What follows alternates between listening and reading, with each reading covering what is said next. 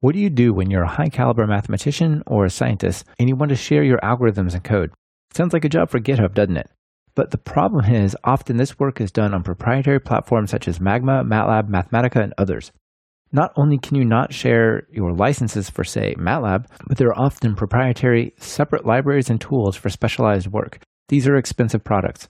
One example from my distant past was using the Wavelet toolbox on MATLAB. MATLAB itself is over $2,000, and the Wavelet library is another $1,000. So to share my code, you must have both licenses yourself. This is a problem. Well, if you're William Stein, you take this problem and you turn it into an opportunity to build an open source competitor to MATLAB and related platforms. This episode is all about SageMath, an open source, feature-rich option for scientists and mathematicians, built by over 500 contributors and consisting of over 500,000 lines of Python and Cython code. This is Talk Python to Me, episode 59, recorded May 10th, 2016. I'm a developer in many senses of the word, cause I make these applications, but I also use these verbs to make this music. I construct it line by line, just like when I'm coding another software design. In both cases, it's about design patterns. Anyone can get the job done, it's the execution that matters. I have many interests. Sometimes. Welcome to Talk Python to Me, a weekly podcast on Python, the language, the libraries, the ecosystem, and the personalities. This is your host, Michael Kennedy. Follow me on Twitter where I'm at mkennedy. Keep up with the show and listen to past episodes at talkpython.fm and follow the show on Twitter via @talkpython. This episode is brought to you by Hired and SnapCI. Thank them for supporting the show on Twitter via @hired_HQ and @snap_CI. During the conversation, we talked about running SageMath on Windows and some of the challenges there. We mentioned that the new Ubuntu subsystem coming to Windows 10 this summer may make this easier. Well, just after we recorded this episode, someone did indeed post a message to the SageMath mailing list showing it running on the Ubuntu subsystem on Windows 10. So look for more goodness in that area down the line. Now, let's chat with William. William, welcome to the show. Thank you. Yeah, it's super exciting what we have to talk about today. We're going to talk about building quite a large ecosystem of computational mathematical tools with Python and a bunch of other related technologies, Cython, C, IPython, lots of stuff, right? Mm-hmm. Yeah, it'll be a lot of fun. But before we get into it, of course, tell me your story. How did you get into programming and Python? You're a mathematician by training, right? Yes, yeah. So I've always been into programming since I was like 5 years old, but I got very much into mathematics. As an undergraduate, I was a computer science major for a little while, and then I switched to mathematics since I love it, especially number theory. And then I went to graduate school at UC Berkeley from 1995 to 2000. And while I was at graduate school, I got heavily involved into computing with various objects that come up in number theory. And so I had to write a lot of code in order to compute with those objects. So I just wrote a huge amount of C++ code using a lot of the libraries in the mid-1990s. It was really painful. It would take like 30 minutes or an hour to compile, did lots of templating. And I wrote a little interpreter so I could create modular forms and other mathematical objects and compute with them. And I was doing this sort of all in isolation without using much beyond some C++ libraries. And then I found out about a computer algebra system called Magma, which was extremely powerful for computing in abstract mathematical domains. It's in a way kind of a competitor to Mathematica or MATLAB, but aimed much more abstract mathematics. So it has heavy support for group theory, abstract algebra, graph theory, etc., and very little support for symbolic calculus. But it's what I needed for my PhD thesis work, so I worked really heavily on it. It's an extremely powerful system, and I wrote maybe 30 or 40,000 lines of code that are included with that software. I went down and visited them in Sydney, Australia a few times. But one frustrating thing about Magma is that it's closed source. I saw a talk by Manjul Bhargava, who recently won the Fields Medal, but back in 2003, he was talking in Paris about using Magma for some research on quadratic forms. And he was running into some brick walls due to it being closed source. And I also kind of took stock of my own computing environment at the time. I used Linux, LaTeX, Emacs, and everything on my computer was open source except Magma, which was the one program that I cared about and which really mattered for my research. So I thought that was ridiculous. Right. That's the most important thing. Yeah, the most important thing that you actually were working with was the one that you had the least control or visibility into, right? Yeah, exactly. And at that time, I was also using Python a lot, not for mathematics, but for kind of scripting mathematics. So if I wanted to do a bunch of computations on a cluster, I would write little scripts via Python to start up the computations. I wrote websites using Python. So I was using Python a lot kind of as a complementary tool to mathematical computation. And so I was at least familiar with Python because of this. And it was back in 2002, 2003 when Python was more primitive than it is now. Right. That's just a little before it started to get its scientific legs under it with things like NumPy and SciPy. And it wasn't quite there, but it was on the verge of that breakout, right? Yeah, but it still was a pleasant interpreter environment, and it had modern features like multiple inheritance. You could define your own data types, had good exception handling, etc. And so I really appreciated some of the functionality it had over, say, Magma. Magma, though it has a massive library and is incredibly powerful, it misses a lot of basic features of a modern programming language, which by modern, I mean, say, at least as good as C++ in 1993. I was used to at least having exception handling and being able to define my own classes and so on. Right. That's one of the challenges of not just Magma, I would say, but things like R to some degree, MATLAB, Mathematica, all these various highly specialized tools that are great at solving some type of computation or some kind of problem. But when you have to go and build a full application out of it or something, it kind of hits a wall, right? Yeah, exactly. There are a whole bunch of special purpose math languages designed by mathematicians. And though they are pretty good for mathematics, they don't really compete with what you get when you have computer science people systematically put full-time effort into designing a language and then a whole ecosystem around that language. And so the difference between trying to write a non-trivial program in Python versus Magma is that with Python, you have this massive ecosystem of tools plus a language that's very general purpose. Whereas with Magma or Mathematica or MATLAB, it's really good maybe for parts of the math things, but for the other parts, just manipulating strings or whatever, it can be pretty painful. Yeah, absolutely. So you were working with Magma and you couldn't really use it in the way that you wanted to, sort of like a web front end or as the back end for a web front end. And that's one of the problems you run into a lot with these types of software. I'm specifically thinking of MATLAB because I have the most experience with it, but there's all sorts of little, pay for this bit, pay for that bit. It's registered on that machine. Like the rules are just crazy, right? And so you got frustrated with this, yeah? Yeah. So in particular with Magma, the project director sent me in a message saying that I wasn't allowed to use it as a general purpose compute engine on the back end for my websites. And that was very frustrating. It wasn't just a matter of pay them or not pay them or get the right license, since they're a little more informal than that. And they don't really have kind of official licenses. So that was like a huge wake-up call that I really needed to do something. And so I decided I was going to survey the open source landscape again for math software and see what's out there and then switch. But when I looked around, it was really kind of frustrating back then. There were a number of programs that kind of competed with Magma, but were much more specialized. And despite Magma's language being fairly primitive compared to, say, Python, the other systems had languages that were much, much more primitive yet. So, I mean, it's kind of hard to emphasize how primitive they are. It's kind of like using, assembly programming. I mean, things like different namespaces, that sort of thing is an advanced feature compared to what's available in some of those languages. So I couldn't really bring myself to go back to that.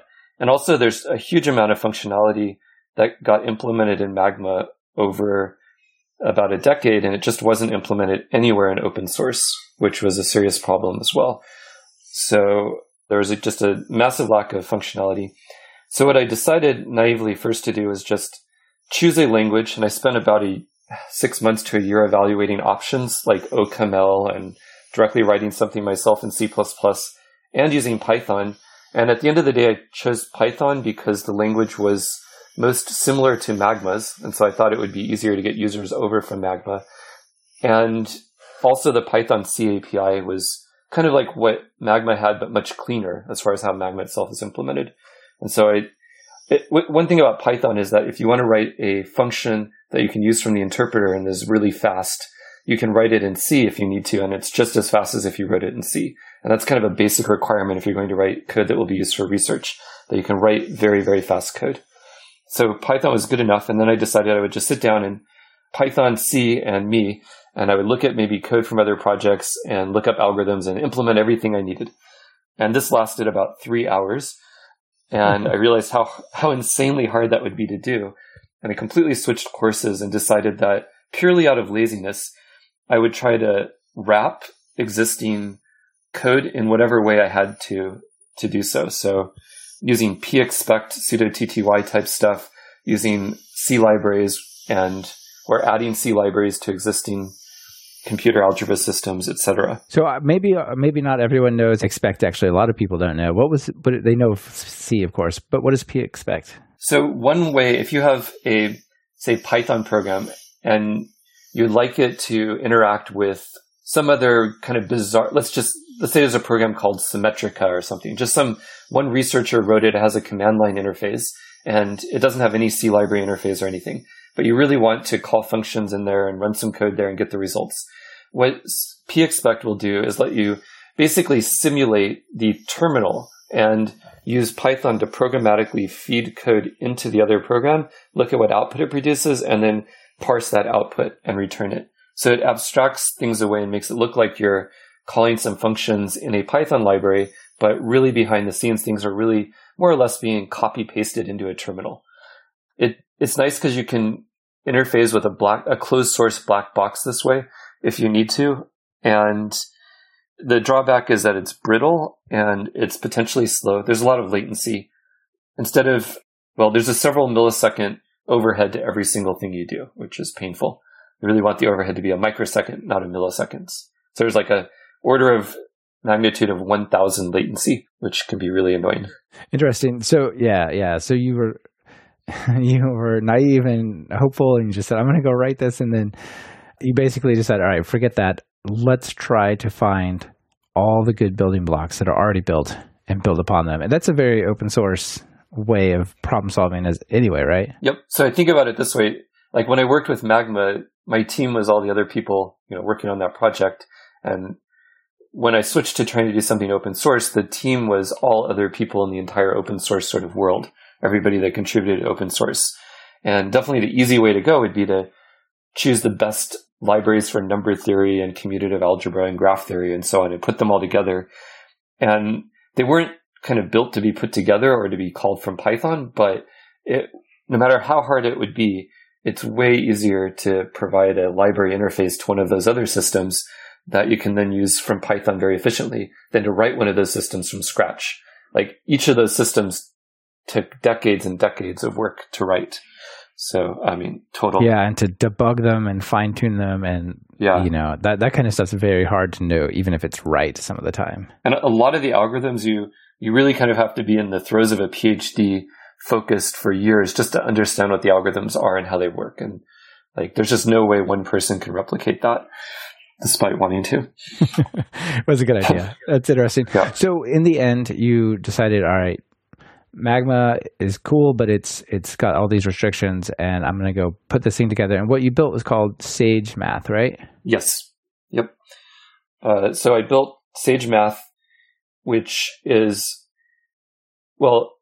basically what it is it's a Python library, but many of the dependencies are these tricky to compile C programs or Fortran programs or whatever, which were written by mathematicians only to run on Linux, maybe just for their research.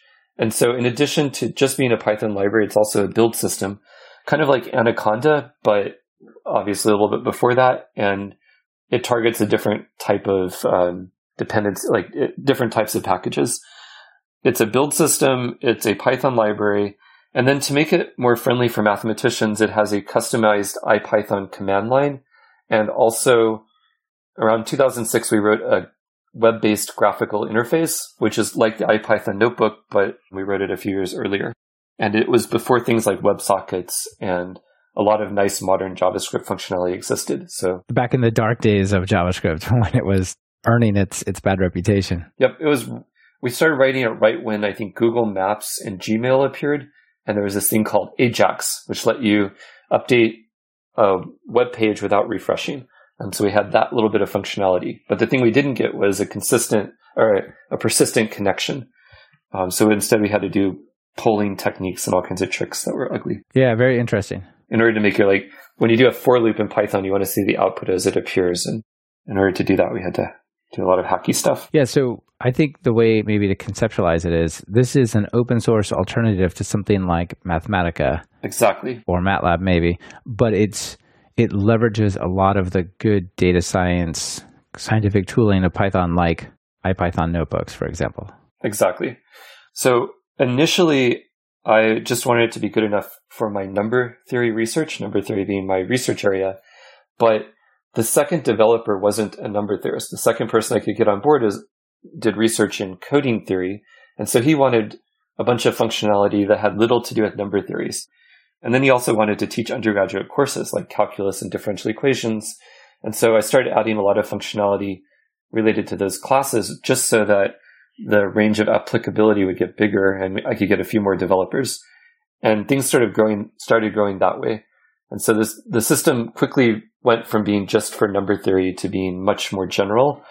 And in order to kind of focus development and decide what it should be, we chose the motto or the mission statement to create a viable open source free alternative to Magma, Mathematica, MATLAB, and Maple. Our focus, none of the developers really have a focus on numerical computation.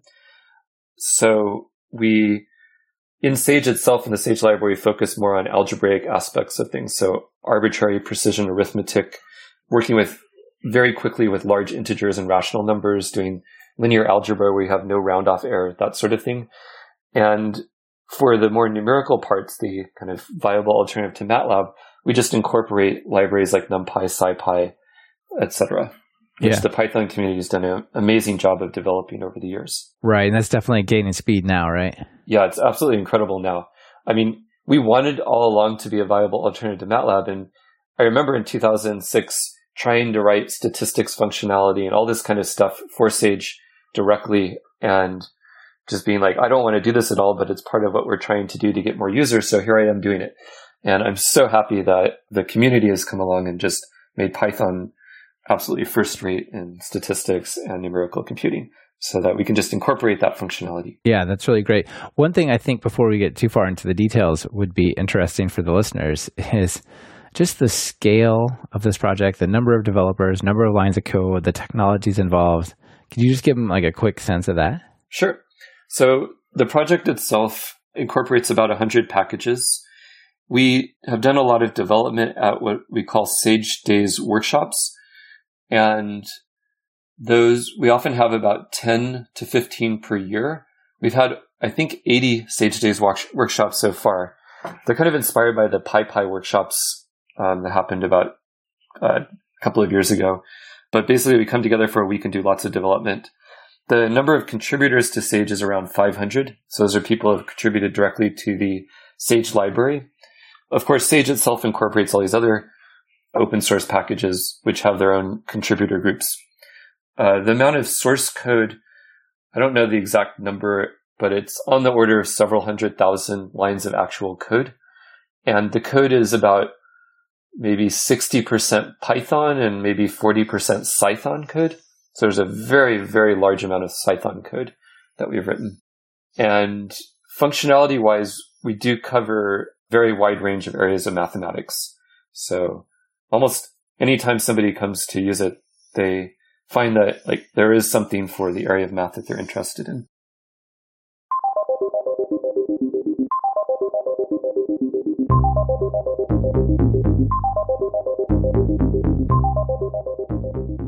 This episode is brought to you by Hired. Hired is a two-sided curated marketplace that connects the world's knowledge workers to the best opportunities.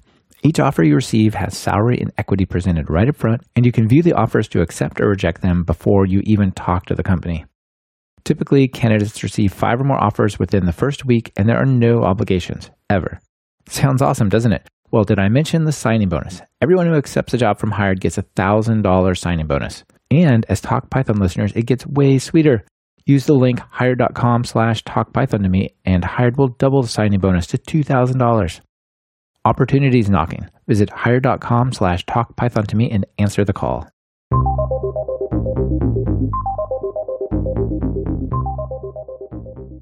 That's awesome. That's a really large scale project, and I think it's a cool success story. So it's written in Python and Cython, which is kind of a flavor of Python, but you also chose Python as basically the programming language of the system itself, right? Like MATLAB has its .env files with its own language, Mathematica has their own language, but you sort of said, hey, Python is a good match for the mathematicians. Yes. So this is a decision that I made, I would say, purely out of laziness originally. As a CS undergrad, I had written an interpreter, I took a course in writing interpreters, and I had tried to do that again for some of my number theory research. And I also had just seen how hard it is to really develop a programming language, and I really didn't want to do it.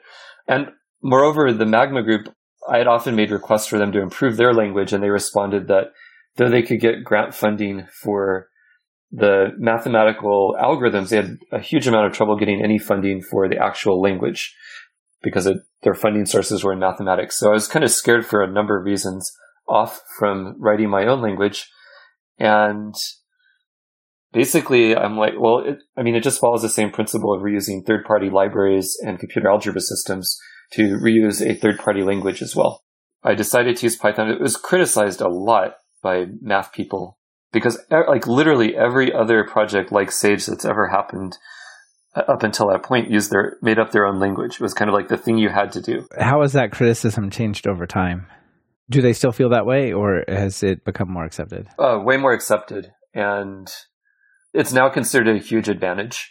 And often when I hear people convincing other people to switch from Mathematica to Sage at all levels, both at research and undergrad teaching, one of the biggest, maybe the strongest arguments is that Python, the language, is just a better language because the syntax is easier for the students and it prepares them for other possible employment opportunities and down the line. So that's pretty interesting because when I was studying math at university, I did study C++ and Scheme and other things because I took some computer science classes, but my math education really taught me just the MATLAB language, whatever you call that. I'm sure there's a name for it, but that's a very limited skill set to take away if I go out into the job market, right? But if people, as part of learning their math and doing their research, their statistics, whatever, become semi-proficient in Python, just sort of silently in the background, that's a really cool side effect. Yeah, and I have had many PhD students who learned Python really, really well as a result of working with me, and they really do use it in their jobs today. Like one of them, Robert Miller, who wrote a huge amount of our graph theory functionality, now works as a data scientist at Google. And another one, Simon Spicer, also works as a data scientist, but at Facebook. And they use both of them use Python really heavily in their jobs. That's cool. Do you know if they use SageMath there? I don't think either of them use SageMath for their jobs, but I do know that SageMath is used at Google by some people, but not necessarily my students. Okay, yeah, that's very cool. What would you say to people who are maybe just straight up using NumPy or Matplotlib today? Maybe they're using an IPython notebook. Like, should they consider using SageMath, and what would it offer them? It depends on what you're doing, but so SageMath does symbolic things, and it can be very efficient at doing them. Like if you have a large matrix and you want to do something with it, and you want to have no rounding errors at all, or you want to do something with linear algebra over finite fields or coding theory. Basically, Sage provides a lot of functionality that's complementary to the numerical things that are offered by NumPy and SciPy. It overlaps some with SymPy, SYMPY, though it has a lot of functionality that isn't in SymPy, and in many cases it can be a lot faster. So, also another remark is that Sage now uses Jupyter Notebooks as our default graphical user interface. So when you download and install Sage, you get Jupyter Notebooks.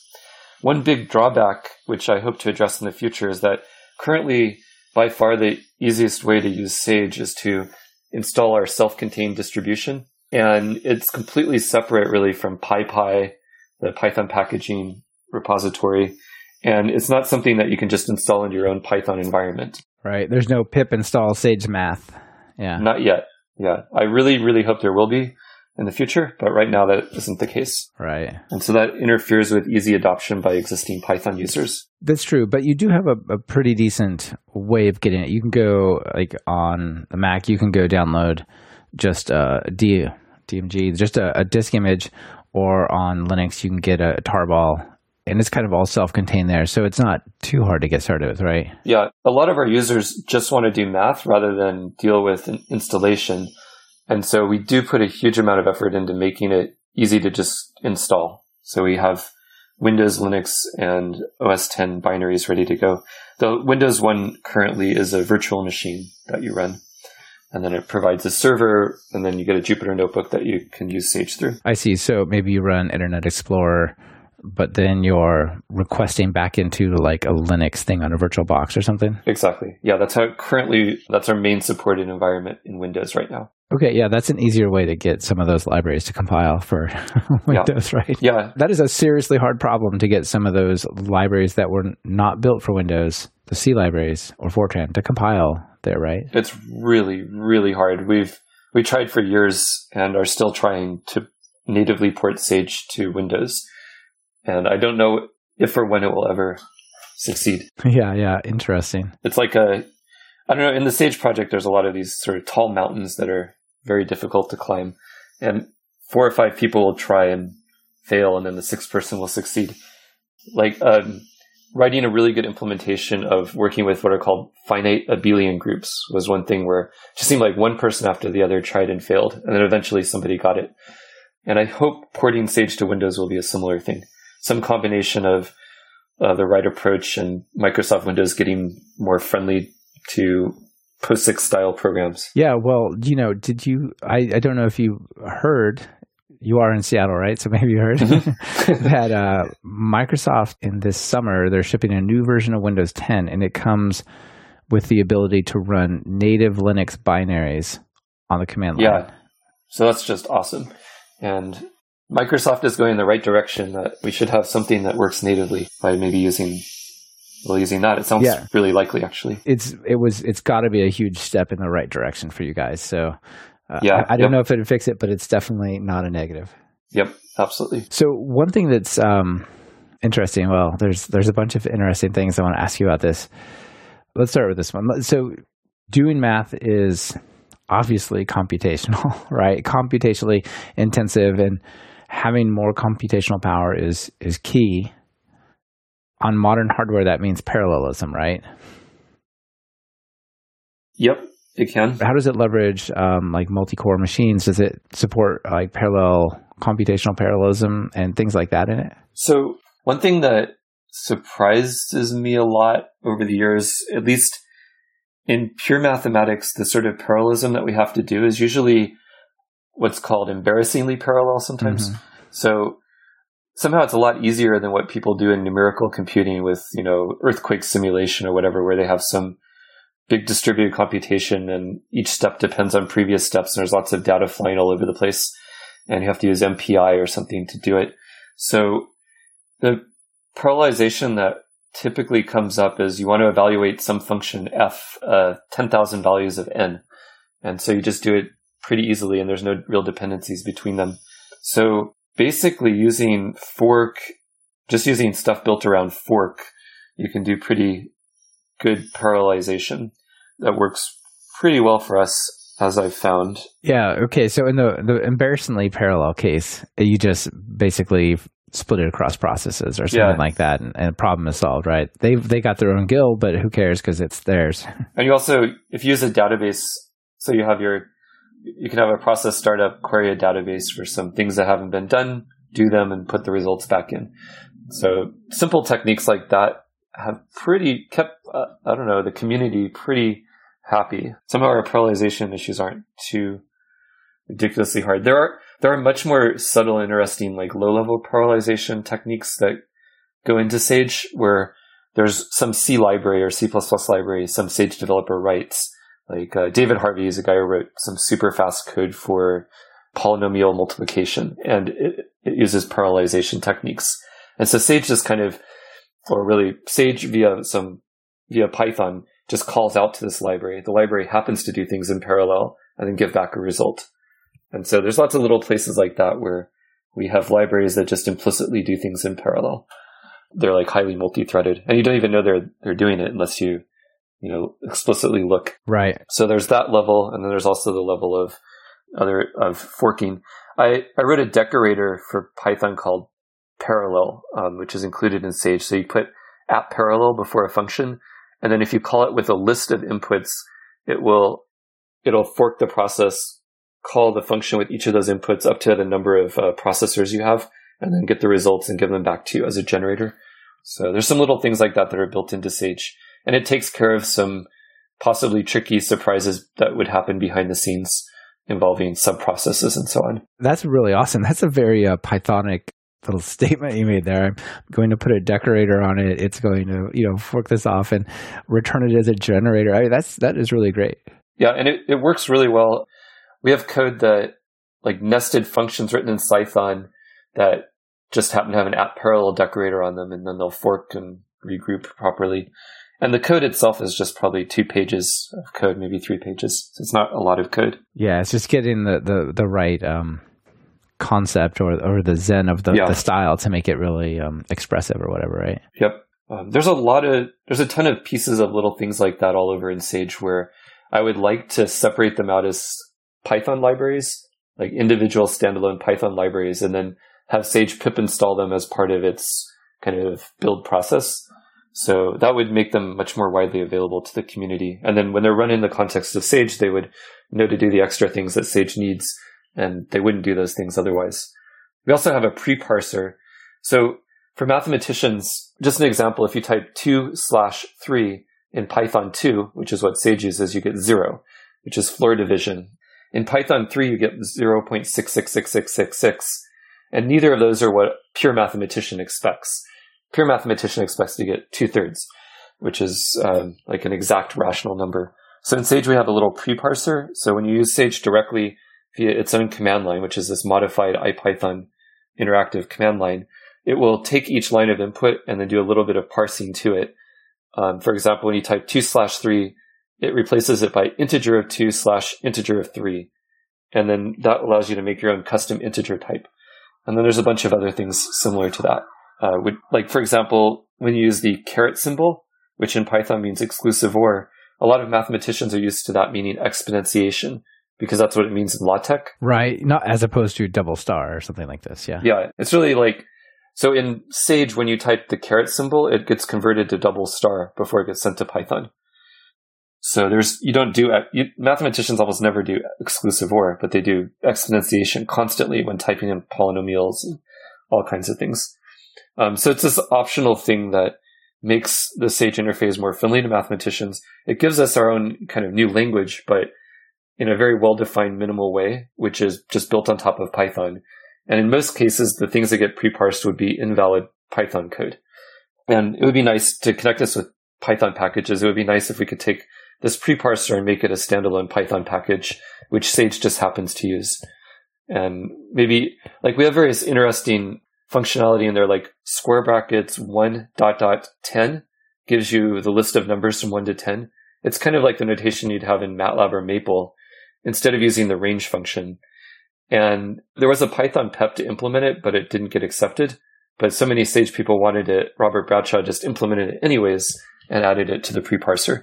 So it would be kind of neat if this whole pre-parser were made more generally available, and then Sage just happened to use it.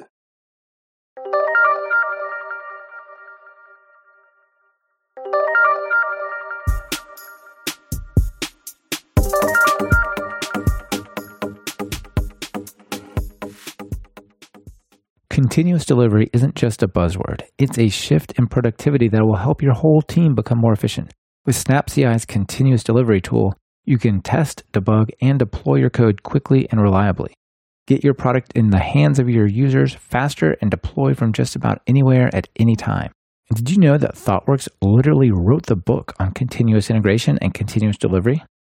Connect Snap to your GitHub repo and they'll build and run your first pipeline automagically. Thanks Snap CI for sponsoring this episode by trying them for free at snap.ci/talkpython.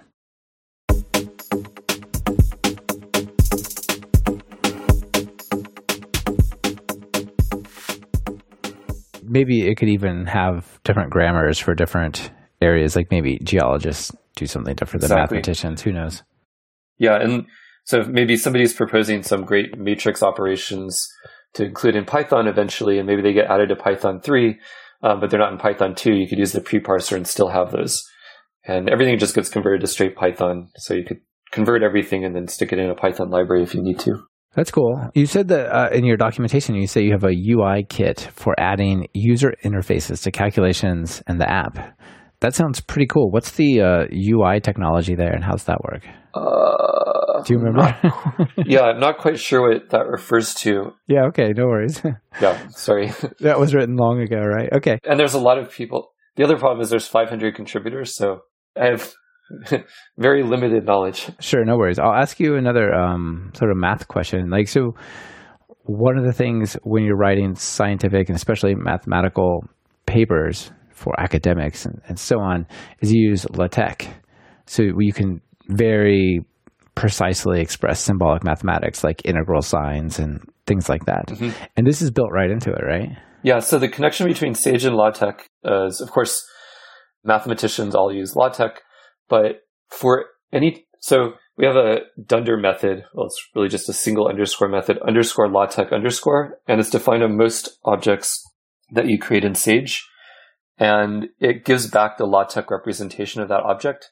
It works a lot like the repr method in Python, but it's to give you a LaTeX representation rather than... Right. That's awesome. Yeah, so we have...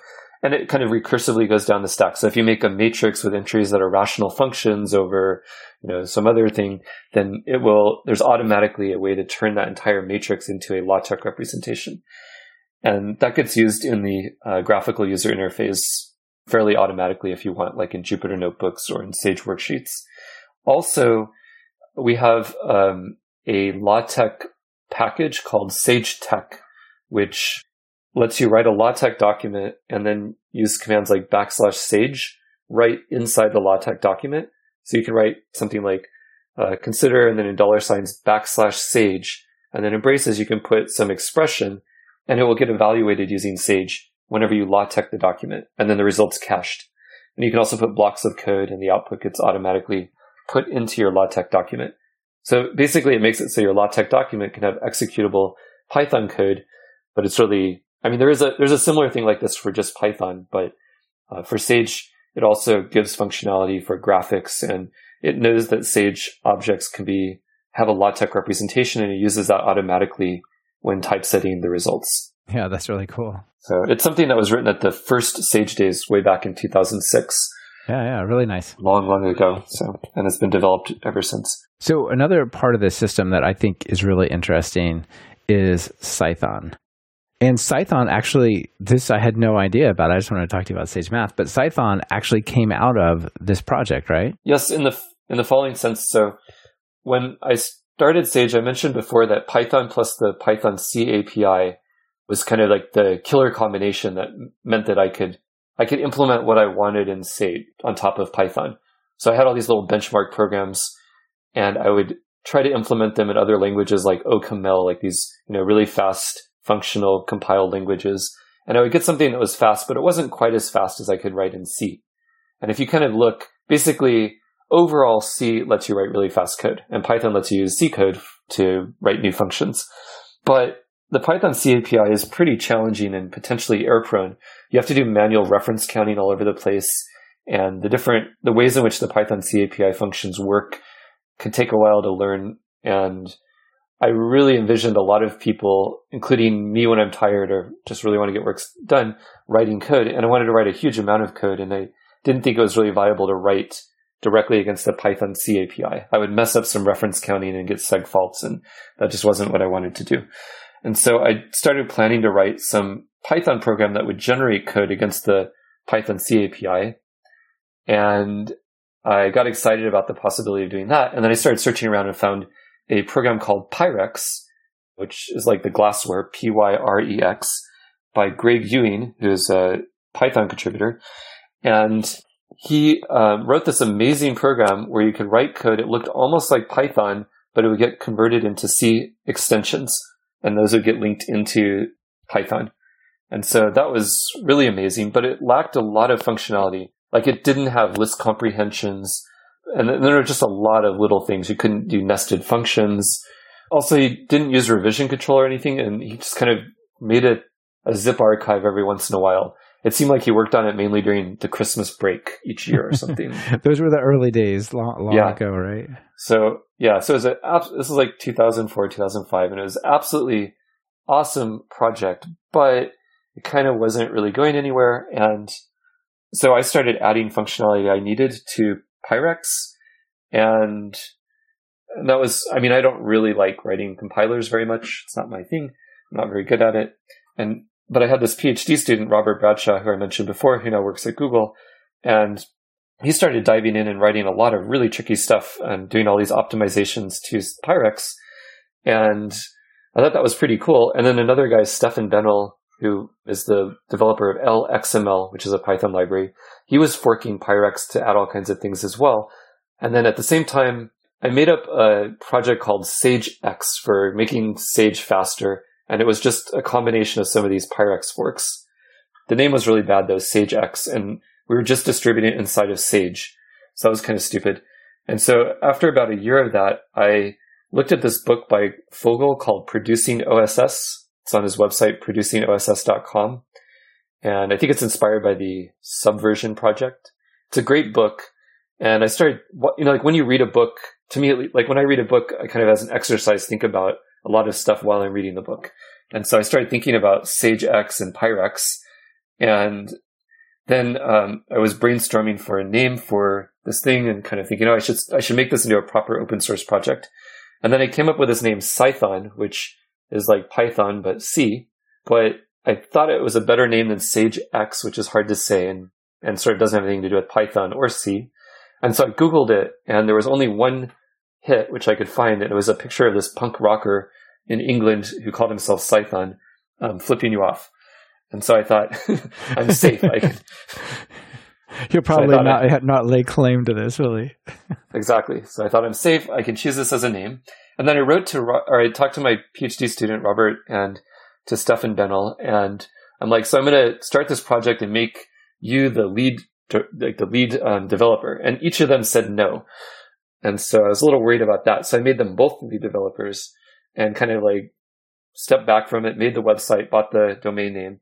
And though they both sort of decided not to be the lead developer, they together did an amazing amount of work and then other people started contributing. And I mean, it really has blown up huge amounts since then. So, yeah. And like, I did try to push the direction to make it so that Cython can compile all of Python. Like you could take the standard Python test suite and just build it and see how fast it is compared to Python. And the system's really got like deep because part of the test cases for Cython is compile all of Sage, which is huge, and then run the Sage test suite. And also there are sort of things we need, like when you're running blocking C code, you want to be able to hit Control-C and have that interrupt the running code. And so in Sage, we put a lot of work into writing something that would let you interrupt blocking C code that was written using Cython. Martin Albrecht recently separated that out as a separate project that you can pip install, so you can use it in your own Cython code. Right. Okay. That's really cool. So that's kind of where Cython came from. And I think it's been steadily progressing over the years. Very often there are things that come along which kind of sound like they do something similar, but Cython's is just so battle tested. And no matter what, like if you want to write some fast code that you can use from Python and you're willing to understand the basics of C data types, you can use Cython and do it and get it done. And if you want to make some code that's usable from C or C++, like a C or C++ library available to Python with no overhead, then you can do that via Cython. So it's very different than Swig, standard wrapper and interface generator, where Swig will automatically take a C++ library and make it usable from Python, But there's some Python code between the C++ library and you, and that slows things down a lot. So with Cython, we do things like make it so you can use a third-party library that provides basic arithmetic addition and multiplication, say in a finite field, and we can make that so it's very, very fast. So it just takes on the order of 100 nanoseconds to do additions and multiplications. So it really, really eliminates overhead and makes using very, very low-level C code possible. Yeah, that's really awesome. How applicable is that in general? Is this something you would only use on math, or if you've got like a web service backend and there's a section that needs to go faster, would Cython be something you might consider? I think it's really, really aimed towards very compute-heavy loads. So, like, it doesn't help much if your problem is I/O bound. And then, like, the new Python async stuff is probably way more useful, or something like Twisted. Yeah, absolutely. So it's really, really all about compute-heavy, non-asynchronous. You have a synchronous thing, like a for loop where you have a doubly nested for loop that's doing some calculation in the inside. And you want to make that one part really, really fast, as fast as you could possibly write it in C. That's what Cython lets you do. Okay, very cool. And that's the sort of thing that comes up a lot in math programming. Yeah, of course it does. Matrix multiplies and all sorts of things, right? Yep. So the sort of next step that you might take this whole project is, rather than having people download 800 megs of all those packages and run it locally, is just fire up a web browser. And so you started cloud.sagemath.com, right? Yes. Yep. I started that in 2013. And my initial motivation was that I had been teaching courses for just repeatedly every year for about a decade to undergraduates on how to use open source math software for kind of math. So I get like 40 or 50 math or math, CS, stats, econ undergrads. And the whole course is about how to program in Python, program in Cython, use lots of functionality from Sage, use NumPy, use LaTeX a little bit. And the installation challenges for the students were pretty bad. And so for quite a while, they would often just use the Sage notebook server we had running, but that could only handle maybe a dozen people at once. And it really wasn't very scalable. And all it did was give you Sage, so you could type in Sage code and see the output, but it didn't have a terminal, and it didn't have LaTeX. And so I decided to write something that was much more all-inclusive, where you could teach a whole course about anything related to basically open source scientific software, and do it all in one unified place where the students in about 15 seconds are up and running. So that was the motivation, and something I've refined over the last few years. I've taught using it a couple of times now and written some research papers and a book all within Sage Math Cloud. And there have been several hundred other people who have run courses using it now. Yeah, that's really great. I can just imagine the first day of these sort of computational math classes where it's like, all right, so what we're going to do is we're all going to download this. Like, my download canceled. Mine won't install. Mine installed, but it won't launch. You're just like, why? This is not what this class is about, right? But you've got to plow through that if it's on the machines, right? So this is really cool. And, it's a really slick web app that you guys have built. Thanks. Yeah, so I've been working on an enormous amount for the last couple of years with some input from Jonathan Lee and Nicholas Rund, who are two UW undergraduates, and also Harold Schilly, who's been working on Sage since about 2007 and who lives in Vienna, Austria. So we've written this application, and it has, around about 4,000 users each day, and it'll often have about 400 active users at once. So it's pretty heavily used. And the usage is heavy because people are really running code, and they're running lots of Jupyter notebooks and Sage worksheets and editing LaTeX documents and maybe running long-term calculations. It all runs on top of Google Compute Engine, but it's also entirely top-to-bottom open source, and some people download it and install it on their own computers. Okay, that's a really interesting component of it, that you can get the local server version. Yep. And it provides, so what it gives you is real-time collaborative editing of terminals, Jupyter notebooks, LaTeX documents. It also has a course management system built in for assigning homework to students and collecting it.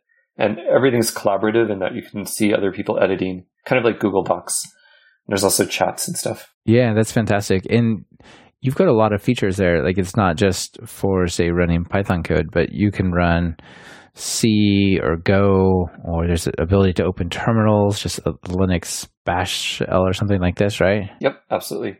So it's kind of like those online IDEs, but like Cloud9.io or one of those. But our target audience isn't at all programmers. It's just people who, especially students who just want to get up and running quickly with open source math related software.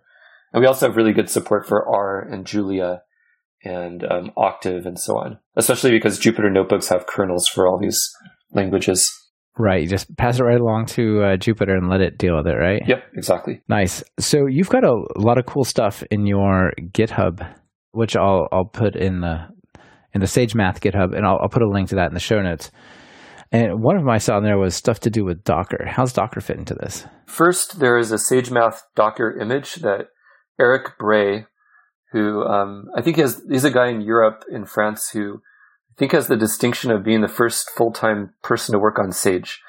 So NSF grants for Sage have kind of dried up recently, but in Europe, they just got this huge $8 million grant called Open Dream Kit. It's across the European Union, and it supports open source math software, including Sage. So the Europeans are really, really supporting open source math software. And Eric created some really nice Docker images for running Sage. So you just do like Docker run dash something SageMath /SageMath, and you're up and running with Sage. So it's yet another way of installing Sage. And there's a Jupyter version of it. So that's one thing. So SageMath Cloud doesn't currently exactly use Docker. We use C groups and a lot of the stuff that Docker's built on. But I think it will use Docker extensively in the next few months under the hood. You won't know the difference, but it'll just make things run a little smoother and be more scalable. Yeah, and let the Docker folks manage that kind of stuff and not you, right? Yep. Yeah, exactly. Yeah, very cool. All right, we're getting kind of to the end of the show. One thing I wanted to recommend for people is, if this is all interesting to you guys, go to cloud.sagemath.com. You can create an account there and check it out. But there's also a video like right on the landing page there that gives the 2-minute story of this. It's if you want to share it, that's cool. And it features you and a bunch of other people in there, which is cool. And you've got some pretty sweet skating in there. I own the biggest skateboard ramp in the Northwest, and I skate it a lot. So I'm really into skating large half pipes. Wow, that's really cool. This is at your house? It's at a friend of mine's house, thankfully. It's not at my house.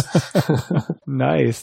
That's really cool. When I was growing up, my brother built a quarter pipe, so we periodically hurt ourselves. So I think that was cool. Yeah, I got into skateboarding with my brother. We skateboard together a lot still. Oh, yeah, that's great. All right, so I think it's probably a good time to wrap up our conversation. So let me ask you 2 questions I always ask my guests. First, even though you can't pip install SageMath, there's still a lot of packages that you guys must use. And so do you have a favorite PyPI package that is really helpful to you that maybe other people don't know about? Well, okay. Let's see. First, again, I really wish the answer was SageMath. I did. I posted my first ever package to PyPI.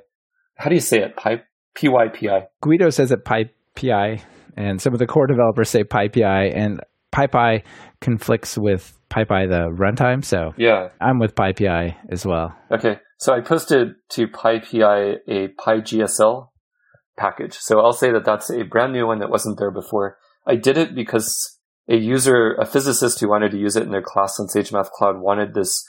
GSL is the GNU Scientific Library, and they wanted these Cython bindings to the GNU Scientific Library to be available. And the only way to do it was to download some zip file off of SourceForge.